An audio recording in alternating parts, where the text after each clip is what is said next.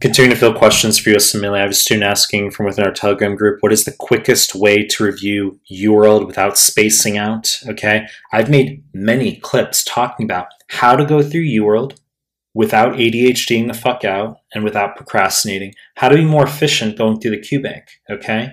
So I'll discuss that in this clip, as well as how many questions per day should you do, and should you do random mode or tutor mode. So before we start, please subscribe to my channel. I really appreciate it. Give the video a like. I really appreciate it. Find me on Instagram at Melman_medical, MEHLMAN_medical, links down below. Find me on Telegram, links to the Telegram group and channel down below, and I'll start the clip. So students asking the quickest way to review UWorld, I said I'd give you several pointers here. The first, in order to avoid ADHD, in order to not space the fuck out while you're going through QBank, is I want you doing blocks of 10. And as I said, I've made many clips talking about this. Blocks of 10, okay? And I want you doing untimed tutor random mode. And while you're doing the blocks of 10, your phone is going to go in your fucking backpack and across the room. So you're going to commit to that block of 10. You're going to do nothing but that block of 10 while you're engaged in it. And then after you finish, yes, take a break. Go grab your phone, grab a bite to eat real quick, a drink. I don't want the drink and food next to you while you're doing the block of 10. So let's say you're 4 questions into the block, and in 2022, reflexively, you might be going to grab your phone to check something. Nope, you can't do that. You have to finish the block of 10.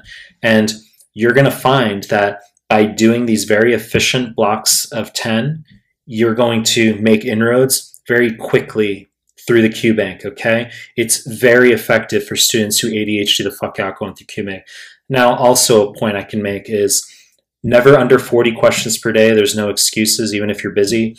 Over 80 questions per day, you're not really reading, okay? Even if you're capable of going faster, I see 80 as very effective and sufficient for a day. After that, you can do other stuff like my free high-yield PDFs, as well as my audio QBank here on the YouTube by playlist. In terms of tutor versus time mode, random versus subject specific, I want you doing things in random mode because it means a lot more for macro retention by the time you get to the real deal. It means a lot more if you get a question wrong on rheumatic fever today, and then you get it wrong 3.5 weeks from now because you're doing things in random mode, and you say, I can't fucking believe I got this wrong. I knew that. That's a shock factor. It's a shock value, okay? And it will help you with your macro retention. Some students want to pack the punch, do things subject specific, learn things all at once, okay? It's to my observation as a tutor, retention tends to be more transitory when that occurs. Student will learn GI very well for 3 days and then forget it a month later. If you're dealing with classes, which many of you might be, that's different, okay? But for those of you who can just go through the QBank at leisure, I want you doing random mode. And then as far as timed versus tutor, I prefer tutor mode for students, once again for macro retention, because being able to instantly see the answer after you get a question also enables a shock value. So you get a question, you're like, no fucking idea what this is. Instantly you see the answer. There's a shock value there. Helps with your attention as opposed to going through 40 monotonous explanations at once after the fact. If you've struggled with time, it's overrated, this notion of going through QBank in time mode to help with your pacing.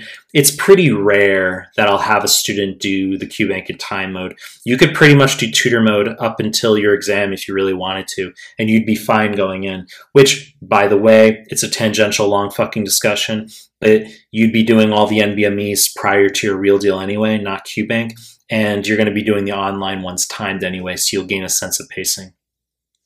You know the deal. I'm going to continue to make more content. If you like my stuff, subscribe to my channel, and I appreciate your time. That's it.